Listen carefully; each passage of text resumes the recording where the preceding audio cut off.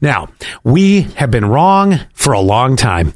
And actually, I think a lot of people have been wrong. I mean, we know we're wrong. On we're many wrong levels. on many levels are we wrong.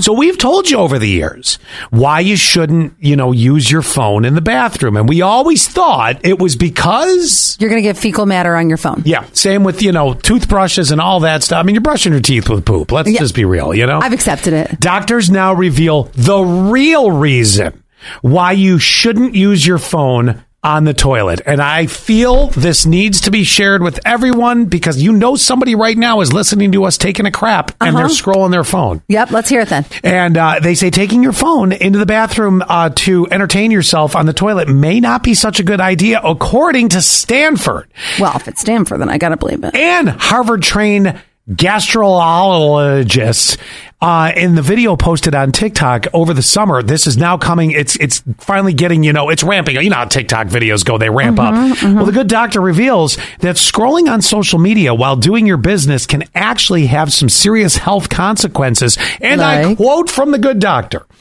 First, using your phone while doing number 2 can lead to prolonged sitting on the toilet, which can cause strain and pressure on your rectum and anus.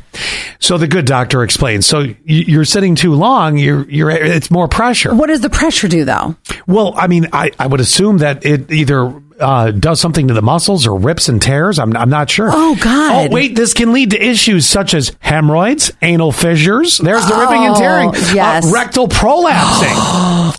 Oh, my God. Isn't the prolapse where... Well, never mind. Yes, it's when your butthole falls out. I'm not even joking.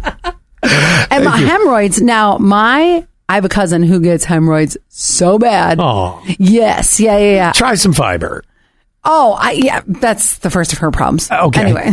He continued, hemorrhoids, which happen when the veins or blood vessels around your anus become swollen, are quite common, but painful. According to Johns Hopkins Medical now, anal fissures are similar, except instead of irritating the veins, it's a crack in your crack. And the lining of... Oh my gosh, you know what that's like too? It's like, when you get a cut on your finger and then all of a sudden you get like lemon juice in it or something. That means every time you get a crack, if there's a crack in your butt, then every movement, wipe is going to be like, it's awful. Yeah.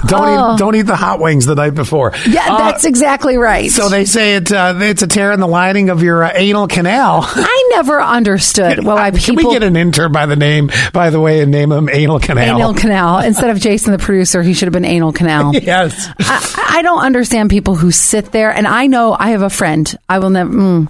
he will sit there for like an hour. Oh, like, where were you? Oh, I was on my phone in the bathroom.